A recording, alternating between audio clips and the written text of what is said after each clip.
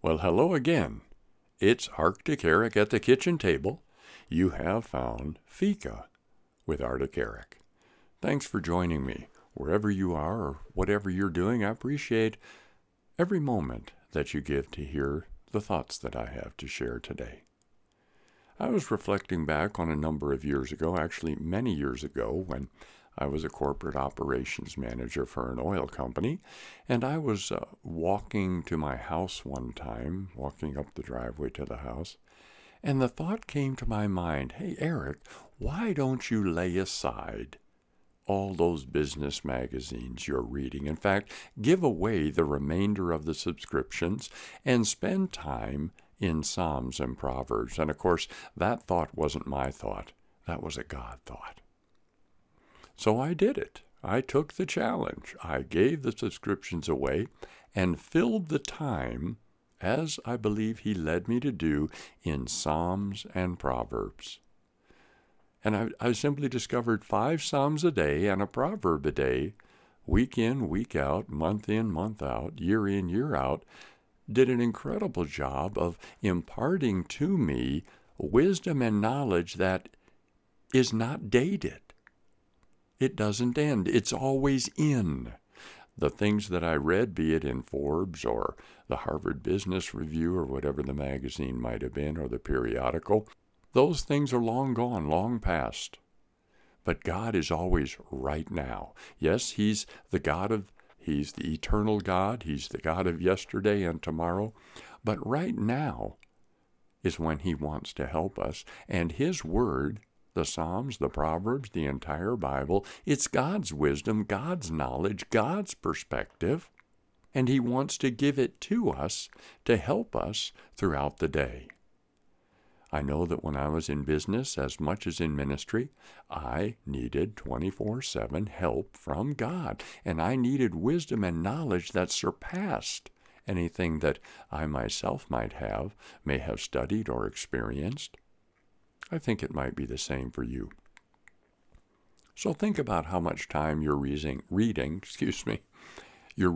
everything else, and consider giving that time to someone else, to God, for His wisdom to begin to renew and transform you. And it will challenge you. And that's good. The Holy Spirit comes to challenge us so that we can say, oh God, you're right. I'm wrong. Work this in me. Change this in me. Help me to live this way by your enabling Spirit in me. Help me to deal righteously in business. You know, as a former chairman of several corporations here in Sweden, was involved in different types of business. And it was kind of exciting because sometimes you meet folks that believe that you have to do certain things that aren't quite the way maybe they really should be done, in quote, in order to make it in this industry, end quote. Well, I've discovered that God is not limited to any industry, to any business, to any lifestyle. He's not limited by anything. And His truth, His wisdom, His reality is applicable at all times. And so I would lead them from the boardroom with the idea that we're going to together see that we can do it the right way and get a good result. So I challenge you today in your thinking, if there are edges that you've been cutting, because everybody in the industry does it, well, don't be like everyone else. Be the new person Christ has recreated you to be, and the person He wants to be in you and through you, even at work, especially at work. And I believe God wants to help all of us that are involved in business to know that He cares about Monday. He cares about divine appointments and divine contacts, even in the business realm. He wants to show Himself strong in our everyday life, be it at home, with our family, with our children, at work. He's the God of 24/7. Don't put Him in a box. Don't limit Him to Sunday. Oh, please don't. But again, I want to encourage you while we're here at the kitchen table to give a thought. No more than that. Give it a try.